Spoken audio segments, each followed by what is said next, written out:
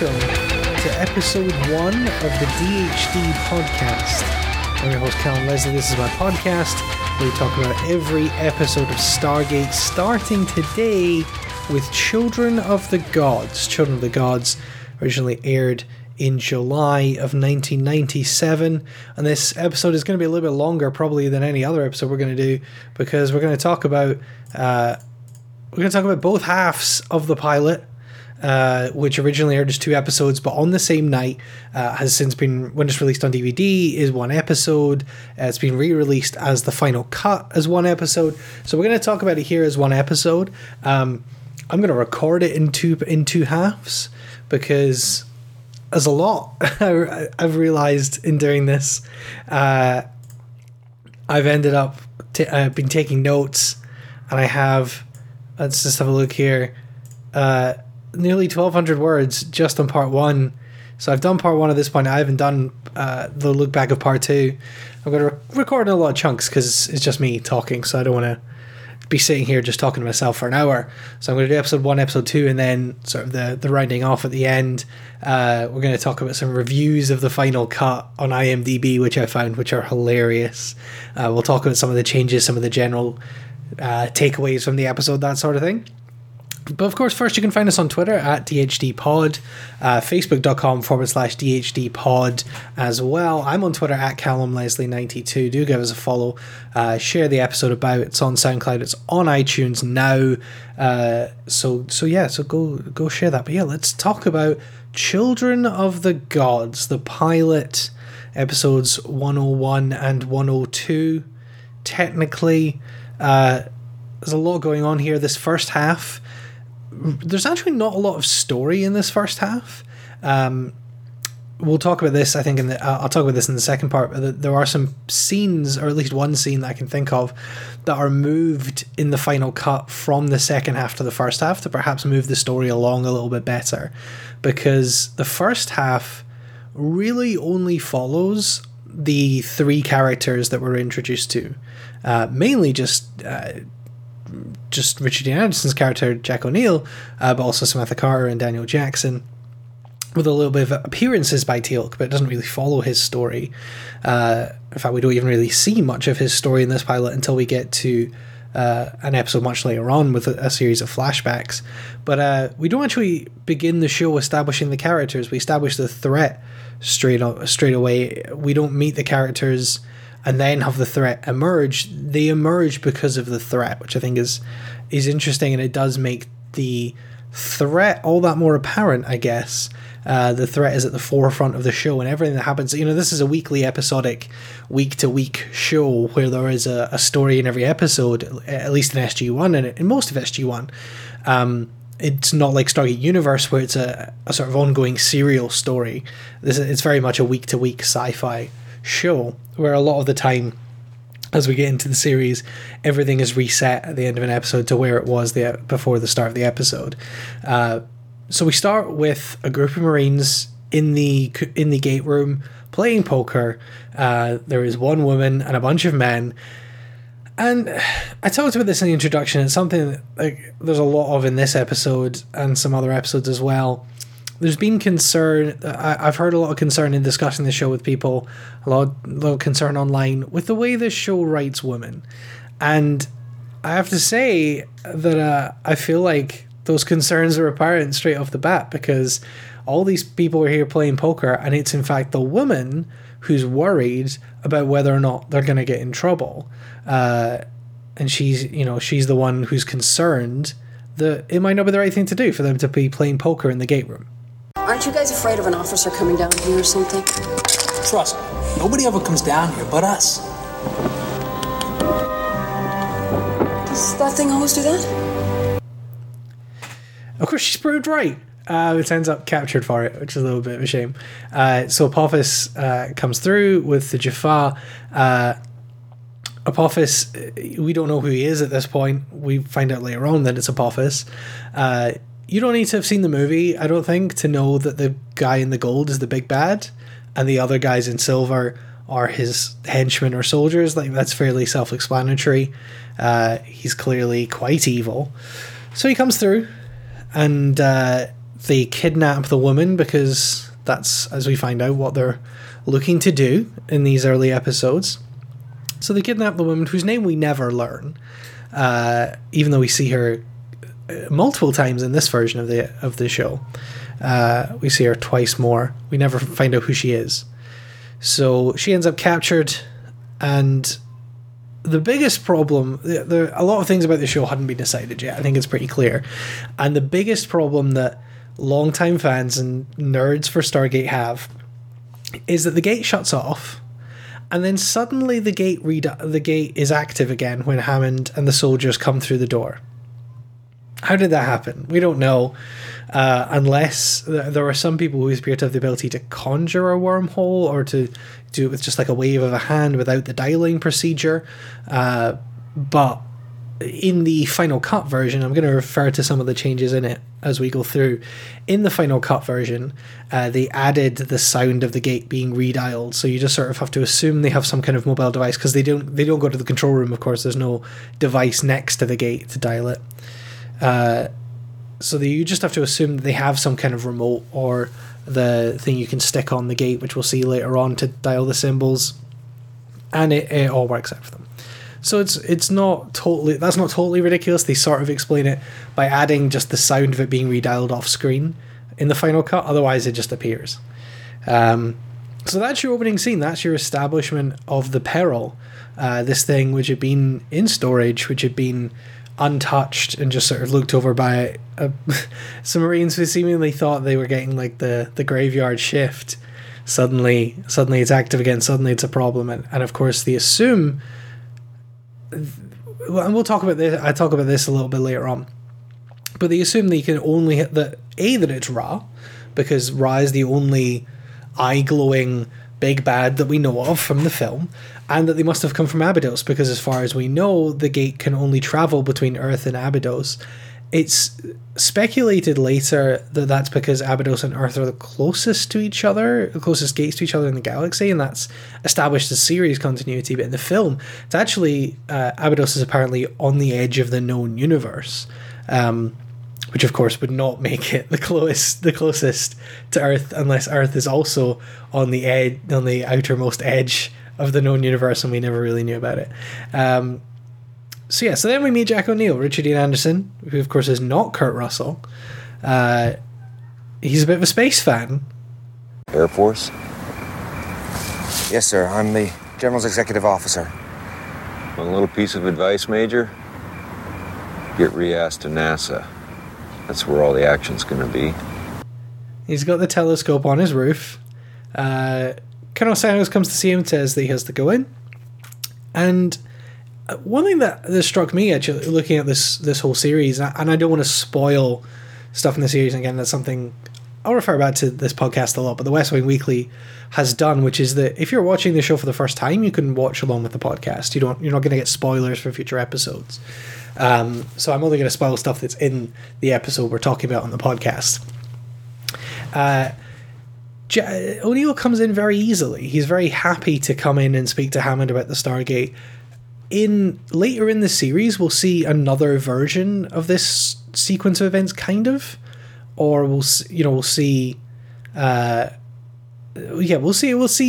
of another version of this situation, and he's very hostile. Perhaps, I think, because that sequence of events is not at the same time, it's later in time. I'm trying to be very vague. And I guess the way he's asked, it's kind of an order, and even though he's retired, he doesn't have to listen to orders. I guess he does take the order of a general still seriously. Jack O'Neill's a very sarcastic character in the TV show. Kurt Russell was very straight-laced in the film, but the series, Jack O'Neill, the humour is one of the great things about the show. But it slips quite easily here. He quite strongly defends Daniel Jackson and what happened in Abydos, continuing to keep their story up.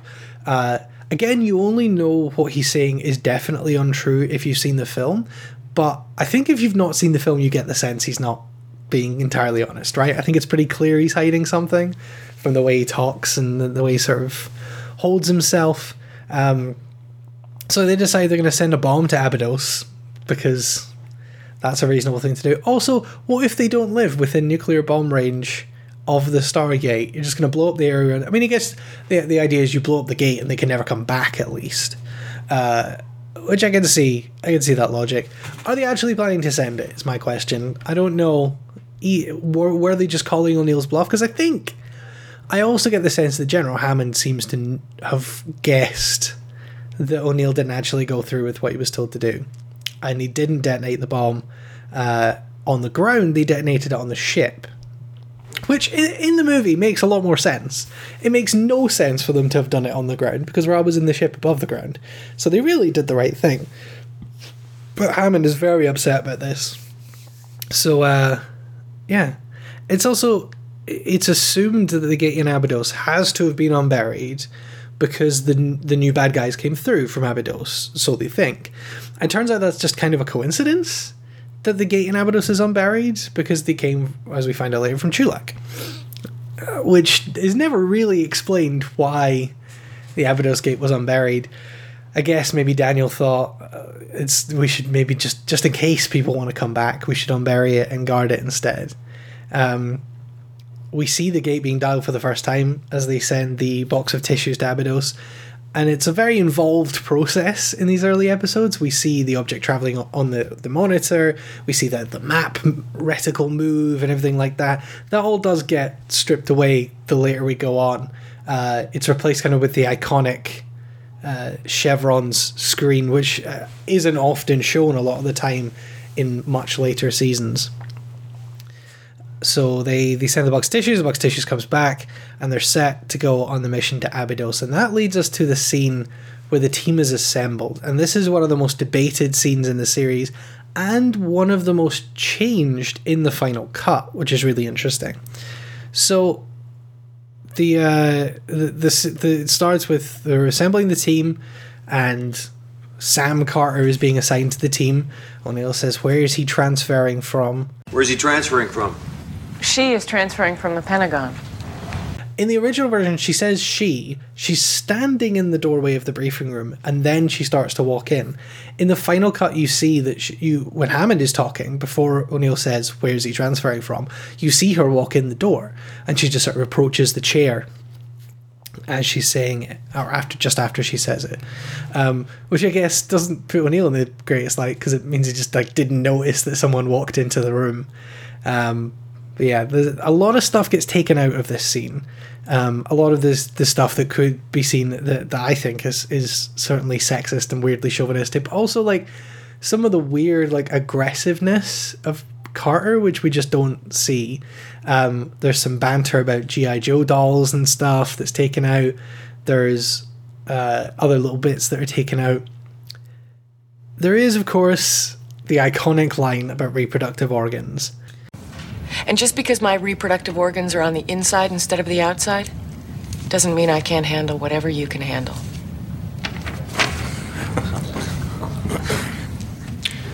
Oh, this has nothing to do with you being a woman. I like women. I've just got a little problem with scientists. And that leads into a line from O'Neill, which is still very weird. But so that whole bit is cut. The reproductive organs bit is all cut, which means that the final cut doesn't really make sense with a lot of... because it's referenced in the series at various points. So it's kind of odd that they would remove it. And the line directly after O'Neill says, oh, it's nothing to do with you being a woman. I like women. That, without the reproductive organs line, he just says, by the way, if you're worried, I'm not a sexist. I like women. Which is honestly creepier. It's a little bit weird that he would just, apropos of nothing, be like, by the way, not a sexist. I like to have sex with women. Yeah, I don't know why that was kept in and all the other stuff was taken out. They also, in removing that part, remove Carter's CV rundown about how she was working on the gate before Daniel Jackson was. She spent years at the Pentagon working on it, which somewhat does her a disservice, I think, because that really sets up, for me at least, it sets up the fact that she is arguably more qualified to go on this mission than any of the rest of the guys. Just because they went through the first time doesn't mean they're more qualified than her. In actual fact, she's more qualified than them. So I would have liked to see that kept in for the final cut, but I think that's interesting. They also, of course, add a lot of lingering looks between O'Neill and Carter. In the original version, there are shots of Kowalski and Ferretti reacting to what Carter's saying to O'Neill, and sort of like his buddies watching him get burned. Instead, those are replaced with looks between the two of them reacting to what each other's saying, often shots of the other's face while the other is talking. And with the hindsight of the whole series, let's just say that makes a lot of sense, and that's something that will be a theme all the way through, and it's set up a little bit better in the final cut than it is in the original. So they go through to the gate after cutting another bit about O'Neill saying, I was going to say ladies first again. There's lots of just like tiny little bits of O'Neill like niggling at Carter for no reason, just needling her, that get taken out, which I think is better. So they go through to Abydos and the gate's being guarded. Daniel rushes in to stop the Abydonians shooting the team. Were none of these Abydonians around during the first film? I mean, it's only been a year, right? That's established earlier on. None of them reckon. Also, Skara isn't there straight away, so Skara doesn't go, "Hey guys, this is our buddies." None of them recognize them. I don't know if they were expecting Kurt Russell, but they got Rich Dean Anderson instead. So we also, in this first bit, as Carter discovers the DHD, which of course this podcast is named after the dial home device, as they call it, the big circular thing with the red thing that does the address. We get our first MacGyver reference of the series. Amazing. This is what was missing from the dig at Giza. This is how they controlled it. It took us 15 years and 3 supercomputers to MacGyver a system for the gate on Earth. And it's beautiful. I love when they reference MacGyver on this show because it's fun. We'll talk about another great one later on in the series. One of the great outtakes of Stargate history. They then have this scene where they're all sitting around to eat, and I don't really know what the goal of this scene is. The goal of this scene overall seems to be Daniel's cool now, which definitely isn't a persisting theme throughout the show. So he's taught these people how to make alcohol. Do we really think Daniel... So Daniel, he may be a scientist, but it's an archaeologist. He's not a chemist. He doesn't know sort of scientifically how to make alcohol. Also doesn't seem like the sort of person that would be making bathtub booze in college. So I don't know how he taught them to make moonshine, but he did. He then of course gets snogged by his hot wife as they're about to leave, which again is very awkward, and I don't really get it. The more I think about it, the more actually Sharae is a good example of the problems with writing of women in this show. There are a lot of male minor characters who are very well fleshed out. Sharae is very much not fleshed out. She's arguably a little more than a plot device for Daniel. He chases her across the universe to try and get her back for a good few years, and we don't really know what her personality is. We don't know why she has a relationship with Daniel. We don't understand. We're not given any insight into how they fell for each other, into what they have in common, into what they see in each other. She's very underdeveloped. And in the final cut, they actually add in a scene, in taking out a lot of other sexist stuff, they've put in like another sexist thing of Ferretti and the other Marine saying, "Oh, you have to give Daniel credit. She's a beautiful woman." It's not. He didn't make her. She's not his. He doesn't get to take any credit for how attractive she is, unless you're saying, "Oh, he's bagged himself an attractive one," which is kind of sexist. So I'm kind of confused by that whole sort of editing philosophy of the final cut. So the core group, which is the 3 main characters and Kowalski, they go off to see the cartouche. Ferretti is told to hold the fort, which of course tells us that he's dead. We know that from years of watching Star Trek, even as a casual fan. You know that whoever's left behind to watch the door, he gonna die. That's how it works. But anyway, the 4 of them go to this cave, and we get the setup essentially in this cave for the whole show. The gate can go to more than one place. The big revelation is that they didn't necessarily come from Abydos. They could have come from anywhere, because here is a big old alien phone book. That's what's on the walls. You would think it would be obvious the gate could go to more than one place since it's built like a rotary telephone. However, in their defense, Carter does say they tried a bunch of combinations. You know, who knows how many they actually tried, but they probably tried a significant number and got absolutely nowhere to think, well, maybe it is just a portal between two places. And the Abydos to Earth link still works because they're closest to each other, and those planets haven't shifted, as we discussed. We get some science babble about how the address book doesn't really work, because Daniel's tried the address book and it doesn't work, the cartouche addresses, but it's because of stellar drift, the planets are further apart, so they need to compensate for that somehow and rejig the addresses to work with. I don't know. It doesn't really make a ton of sense to me. I'm not a scientist. But effectively, they establish that they have found a ton of gate addresses to planets, and they are going to go off, you would expect, and explore those planets, or at least their mind has been opened to the idea that there are other planets that they can go to. Meanwhile, predictably, bad things have happened the second they left the room. Much like at the start of the show, Apophis comes through, kills all the people with weapons, and kidnaps Skara and Sha're.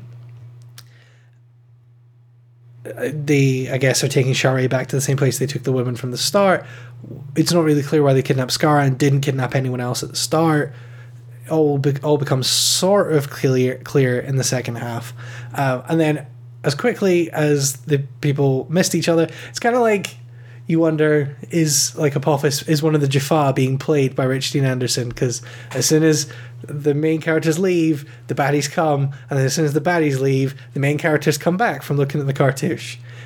They find just enough people left alive to tell them what happened. Daniel's told he has to go back to Earth. He does a big emotional farewell. He says that they have to bury the gate, or cover the gate, block the gate, and not open it for a year, and in 1 year from that day, he'll try and bring Sha're and Skara back. And he says, you tell Share's father in 1 year. So, is he saying that they're not supposed to tell Share's dad that Sha're is missing for a year? Does he not visit? Is that just... Are they estranged? Does he live somewhere very far away? I don't really know what that is, but you're not supposed to tell him for a year until I maybe don't bring her back, and then we'll tell him that she's probably dead because I haven't been able to get her back. There you go. So they go back through the gate. They're in Stargate Command. 3 of our heroes are now together in Stargate Command, and Daniel wants to immediately go off and find Sha're. Hammond is not really. He's not really feeling that. And kind of tells them where to go. So they're all back, but we're not really sure what's going to happen. And at that point, that is where part 1 of the pilot ends. That's where episode 1 ends.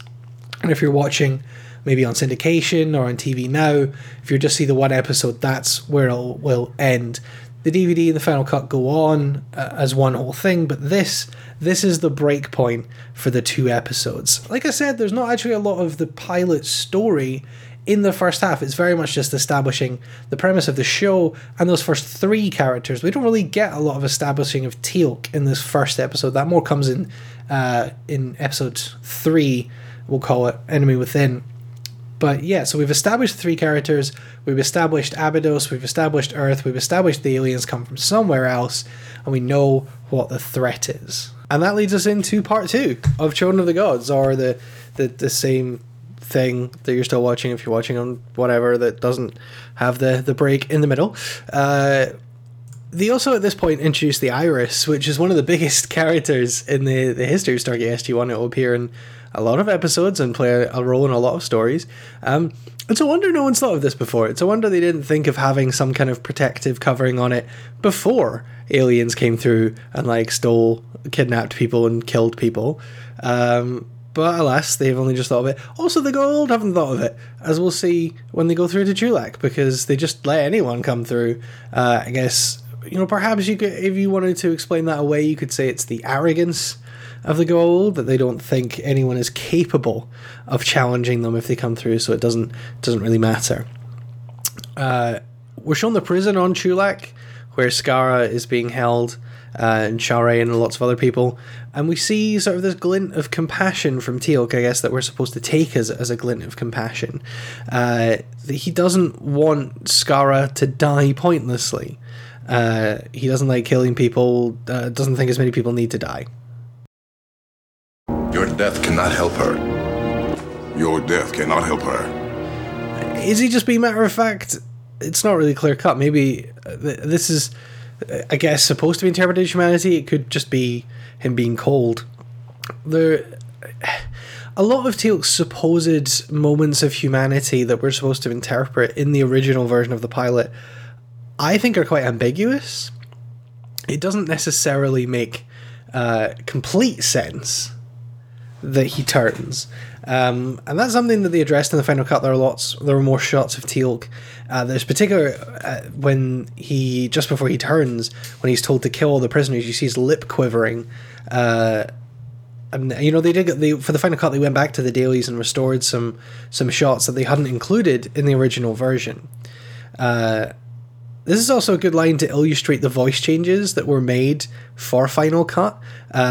It's more subtle than you'd think, but the entire Chris Judge vocal performance was redubbed for final cut, as were some of Amanda Tapping and Michael Shank's lines, but this is the new version from the final cut. So there you go. Meanwhile, back on Earth, Jack takes Daniel to his house, and they have a singular beer to sort of set up the introduction between the two, the brotherhood between the two. O'Neill's still a little bit sterner than we'll come to expect, but the dynamic's there, arguably more than it was in the movie. Sorry, Kurt Russell. Daniel is drinking one beer and says, "Oh, this is going straight to my head," says the guy who taught them how to make moonshine. Okay, sure. Maybe he's really cool on Abydos, but he is not cool on Earth.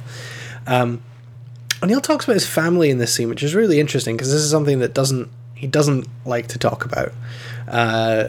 From the film, we know that his son had shot himself with O'Neill's gun shortly before that, and that led to O'Neill taking the first Abydos mission. He thought it was a suicide mission, so that's basically why he took it. We learn here that as a result of that decision, he lost his wife as well, and by the time he came back, I'm not sure how long he was away, but by the time he came back, his wife had gone. In the original, there are two scenes in a harem room, with the blonde officer being picked and then Shara being picked. The blonde officer is then taken to be judged by Apophis as a potential new host for his queen. This is not the nudity scene, don't get confused. That's Shara, not the blonde officer. She does get stripped naked, but you don't see anything in this scene.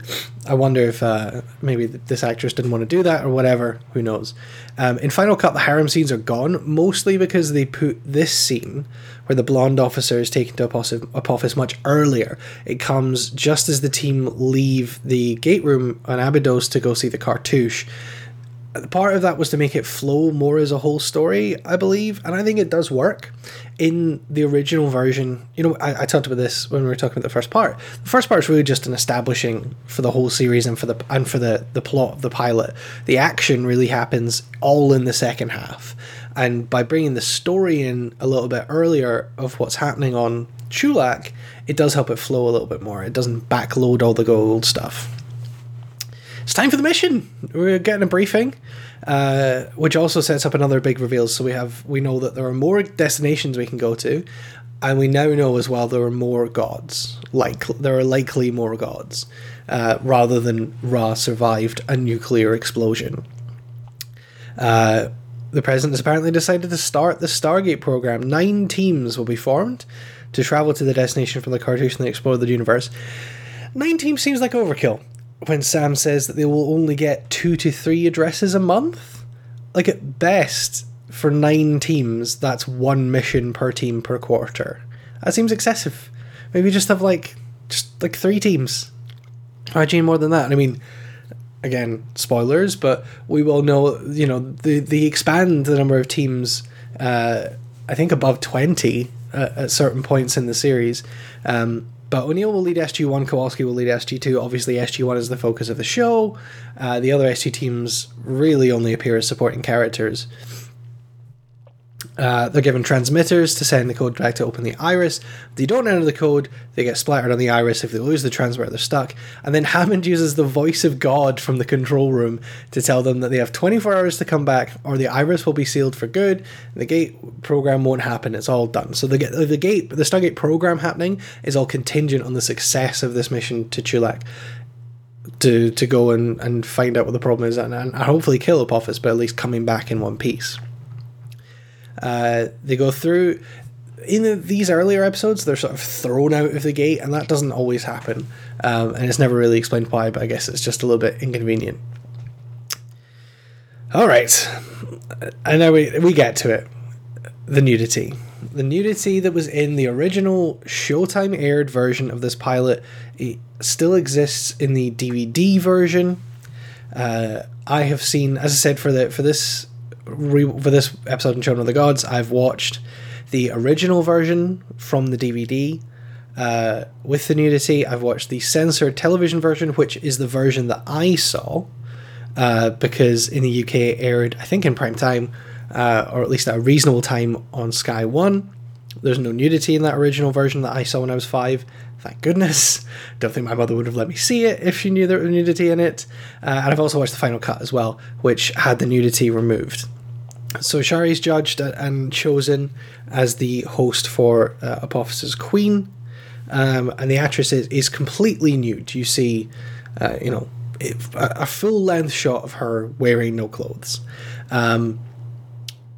This version, the censored version, is also on the one that's generally on services like Netflix as well. So really, the nudity is only preserved on original DVDs. It was taken out in the final cut.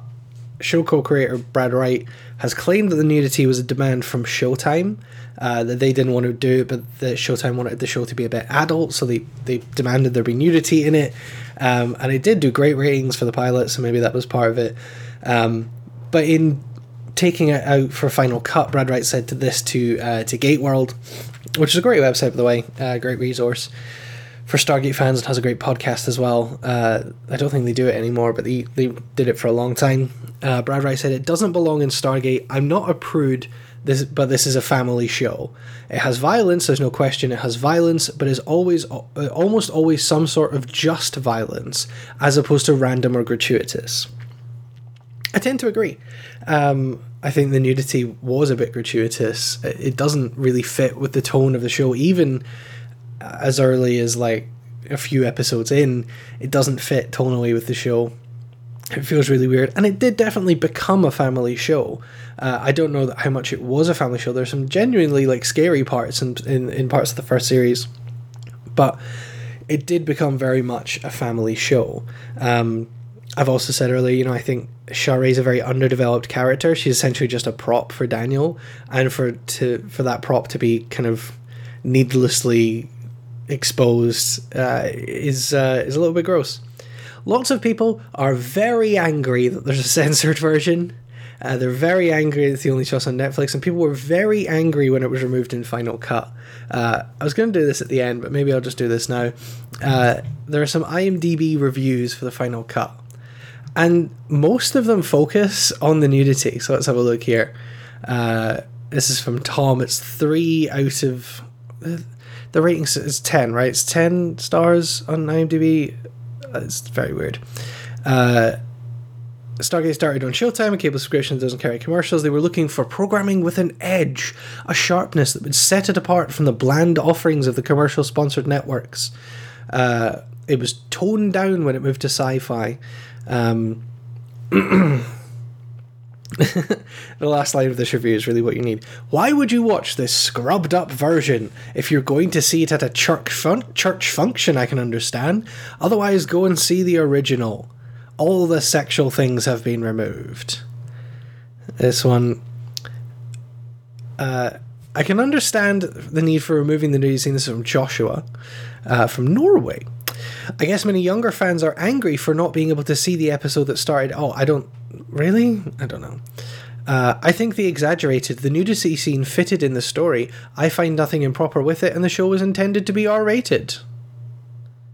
No. I don't think it really fitted the story, or was necessary. People are also annoyed about the cutting of the reproductive organs line. Let's have a look. This is from Liz. 3 stars out of 10.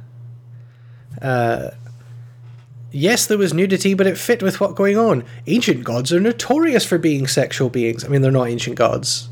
They are snakes, little reptile things in people. This is therefore it is only logical for a parasite posing as one to want a perfect queen.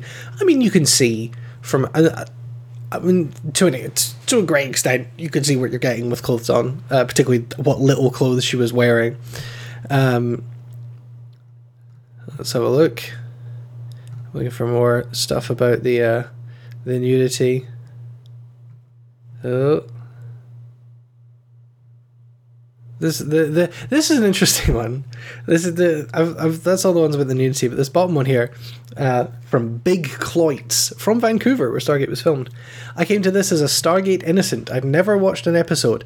I figured a reworked pilot of the series might be a good place to start if I was ever going to dip in. But after this film, I'm certainly not going to give Stargate another chance. Stilted Triton plodding it just reeks of old school sci-fi camp. I mean, yeah, it does. That's because it is kind of old school sci-fi camp. You wrote this in 2010. It's a show from 1997. Things had changed. The characters are pretty paper thin, pretty boys and girls. Well, then, I mean, they're not all that pretty. The acting's so weak you can see them trying to remember their lines. Can you? I don't think you can. From what here we go. This is the line I was looking for. From what I understand from the other comments, this version was stripped of a little sexiness.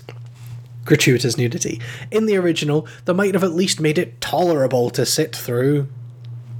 Great. There you go. It goes on to say that he's been spoiled by Battlestar Galactica and can't enjoy SG-1. Don't compare Battlestar Galactica to Stargate SG-1. It's totally different. I mean, Battlestar Galactica is an adult show, for one, and this is more of a family campy sci-fi drama. Anyway, that's the IMDb reviews. I just thought I'd sprinkle some of those in because they amuse me. And I think we can be done with the nudity. I think I just leave it that I agree with Brad Wright, that it was right to remove it for the final cut. I'm glad that the censored version is the predominant version because it is not necessary. Anyway, I want to say this first because there's going to be I've written down a lot of snide comments. I don't really like the second half of the pilot. I think a lot of it makes very little sense. So they meet some priests when they come through who treat them like gods just for coming through the Stargate, and that's something that happens quite a lot in the early series and is quite uncomfortable and colonialist. And Daniel benevolently tells them it's not necessary. They take them to the town to have dinner in a weirdly Grecian room, considering that we're supposed to believe that the gold all poses Egyptian gods. There's sort of pillars and plants, and it does look very sort of like a B movie about Caesar in this room, which is a little bit odd. Apophis crashes the dinner with Shari, who is now his queen. Daniel can't contain himself. He gives him away. He gets hand deviced into a wall. I don't know really what's the verb for that. Hand devicing someone. He gives him a whoosh with the hand device. He hits a wall, and they get taken away. Then we cut to Samuels coming into Hammond's office to set up the time peril. So we know they were given 24 hours, and it's only been 10 minutes of screen time. As far as we've seen, they have gone through, found the priests, and been taken to Chulak. Now, I don't know how long it takes them to get there, but then after they've had the dinner and been knocked out, Hammond asks how much time do they have left, and Samuel says just under 2 hours. So in 10 minutes of screen time, 22 hours have passed. Holy, speeding up the plot, bad man. I mean, really. When Daniel wakes up in prison, he's apparently been unconscious for quote-unquote hours. O'Neill has spent those hours exploring the quite small prison room to try and find a way out, and has only just found Skara in the other corner. So they're reunited, which is nice for a little bit. This is why I think this second half is kind of dumb. But it does its job, and it has some nice moments. Teal'c comes up to him, is intrigued by what O'Neill's watches, asks them where they're from. Again, this is supposed to be him sort of coming to realise that because they have a watch, apparently they have the level of technology to potentially defeat the Goa'uld, which leads to him turning. Apophis comes in, and they choose some of the remaining prisoners as hosts. I'm skipping ahead a little bit because there's just some other stuff in here that I just I don't really care to talk about. It's Kowalski waking up and saying, another one of my favorite lines, another fabulous day on planet Kowalski. He's naming planets. I don't think he gets to do that. I don't think he gets to name it. That's not fair. So they choose some of the remaining prisoners as hosts, order the rest killed. Teal'c is about to lead the Jaffa in killing him, and O'Neill shouts for me what is the iconic line of the pilot. And this scene, for all it is a little bit dumb, does redeem the second half of the pilot for me. I can save these people! Help me! Interestingly, that line is delivered significantly differently in Final Cut. I didn't include the second help me there, the quieter help me, but the loud help me is totally removed in the Final Cut. I can save these people! Help me.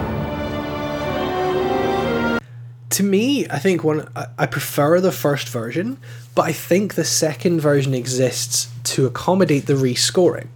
If you don't know the Final Cut, the original pilot was scored using the music from the film, so they just sort of cut it up and put it in music that had already been recorded for the film score. The Final Cut, they had Joe Goldsmith, who did the score on every episode in the franchise, do a whole new original score for Children of the Gods, and it is better. It's less heavy-handed and bombastic than the movie version, and the help me line gets a much subtler music cue to really sort of, to me, hang a lantern on the poignancy of the moment and how pivotal the moment is. It doesn't just feel like an action crash boom bang. It feels like there is emotional heft to what's being asked, and O'Neill knows how desperate a Hail Mary this is, and he has very little reason to think that this person's going to help him, and seems to just have this sense. But luckily he's right. Teal'c accepts and throws him a weapon. The two of them take out 5 Jaffa while standing completely still. The Jaffa, either they fire like stormtroopers, or they're so regimented that they have to do what they're told. Because you see them shooting prisoners rather than Teal'c and O'Neill, and they're just like, well, these guys are shooting us, but we've been told we have to kill the prisoners. The O'Neill is a prisoner, so you could shoot him. But yeah. So they kill the Jaffa, the prisoners escape, blasting a hole in the wall, and again, this is another great line from this scene that really helps it for me, Teal'c realising what he's done. I have nowhere to go. It's also possibly the best example of Chris Judge's revoicing in the Final Cut. Here is the version of that line from the Final Cut. I have nowhere to go. So they go on a long trip back to the gate. Teal'c explains what a Jaffa is and that he carries an infant Goa'uld and all the benefits of that. They're attacked by a glider, which they fight off. One of SG-2 destroys it with a rocket launcher. The Goa'uld arrive at the gate in a big glider ship thing. They transport down and start to go through the gate. In the Final Cut, that ship is replaced with a cargo ship, because the cargo ship is a sort of in-canon ship, whereas this ship that was originally in the pilot is never seen again. The glider from the glider fight, the one glider is replaced with 2 better CGI gliders as well. That's one of the, I think, the biggest improvements is changing that glider fight. I still don't really think it's that great a battle, but it works. They get to the gate just in time for Skara to hand device O'Neill and literally and figuratively punch him in the heart, which is kind of gutting to see. It takes Daniel forever to dial the gate. Oh my god, why does it take him this long to find the bit of paper with the symbols on? Why wouldn't you memorize them? For goodness sake, they're really important. So it takes him forever to find this bit of paper, so long that they're now under attack, and they're all having to fight off these hatless Jaffas. who appear to be even more useless than the serpent-headed Jaffas. They're shooting them with the O'Neill and Teal'c have still got the staff weapons. SG-2 are helping. And there's also this guy who was we see him, I think, once in the prison sequence, who's like the sort of caveman guy. He's got like long hair and like dirty face, a big fur, he's wearing fur, and he bear hugs one of the Jaffa to death, and it's awesome. Unfortunately, that Jaffa then falls next to Kowalski, who was helping a downed comrade, and the symbiote jumps about 3 feet into the air and into Kowalski's ear. They manage to dial the gate just as Hammond is ordering the gate sealed, so they make it just in time, and they all get through the gate with all these refugees that they then say they're going to send home. They celebrate. O'Neill says Teal'c should probably join SG-1. I agree with Hammond's reticence that probably should require some more discussion. And just as they're walking down the ramp and celebrating, Kowalski's eyes glow. And that's cut from the final cut. That isn't included because they wanted to make it more of a self-contained story. So the final cut really doesn't, for me, work as an introduction to the series. It is more of it's a collector's thing, right? It's more for people like me who have seen every episode and wanted to see a different version, wanted to see perhaps the version with hindsight. It's an interesting DVD that I would recommend you pick up. It's also, interestingly, the only DVD commentary that Richard Dean Anderson ever did on SG-1. So it's well worth watching with the commentary more than anything, because you've heard a lot of it. You know, you don't really need to hear what's going on. You know, if you know the pilot, watch it with the commentary. But yeah, in the original version, Kowalski's eyes glow, and that leads into obviously the cliffhanger of episode 3. So that's Children of the Gods. That is episode 10102 of Stargate SG-1 and of the DHD podcast. Overall, looking back on this, I've had to put a lot of work into this, watching 3 different versions. This has been a lot to do this first episode, and as I get to the end of this, I am kind of regretting saying I would do both parts as one episode, but it's done now, and it is ready for you for your oral enjoyment. I expect this to be a longer episode than subsequent episodes, obviously, because we have half the amount of stuff to talk about. Overall, I think Children of the Gods works as a setup to the team, particularly the 3 human characters, to Daniel, to Sam, and to Jack. We get to see them and get to see their dynamic, which works really well. And I think one of the things that this pilot drives home to me is that there are definite missteps in the pilot, definitely things that don't work in the pilot, but the chemistry between Richard Dean Anderson and everyone, the chemistry between Michael Shanks and Amanda Tapping, and that chemistry between Richard Dean Anderson and Chris Judge really is what the chemistry between the 14 members is what drives the show, and it's what makes it such an enjoyable show. That family of SG-1 and that chemistry, you know, that's 1 in a million chemistry. It's lightning in a bottle chemistry that you imagine TV casting agents hope for. That's the whole point, is to get a team that works this well as your lead characters, and you don't always get it, and that's how shows fail. But if it wasn't for the chemistry of these 4 people, I don't know the show would have lasted 10 years. And it's, you know, obviously we'll talk about season 6 and talk about the fact that Michael Shanks took a break, and I do find I'm definitely doing what I said I wouldn't do in spoiling later series, but it did affect the show, and other changes will affect the show as we get into the later series. But that chemistry is so important and so at the fore, even when they're in conflict. And that's what makes the show so compelling. I hope you enjoyed this episode of the DHD podcast, the first episode. If you're watching along with me, I very much appreciate that. Please tweet me your thoughts at DHD Pod. We're on Facebook.com/DHD Pod as well. Please give us a like on Facebook and come and discuss the episode with us on Facebook. That's probably the best forum for a discussion. So let's all get together on Facebook and talk about it. The podcast is hosted on SoundCloud, soundcloud.com/DHD Pod. You can also search for the DHD Podcast on iTunes as well. I'm on Twitter at CallumLeslie92, but you probably already know that if you're listening to this Podcast.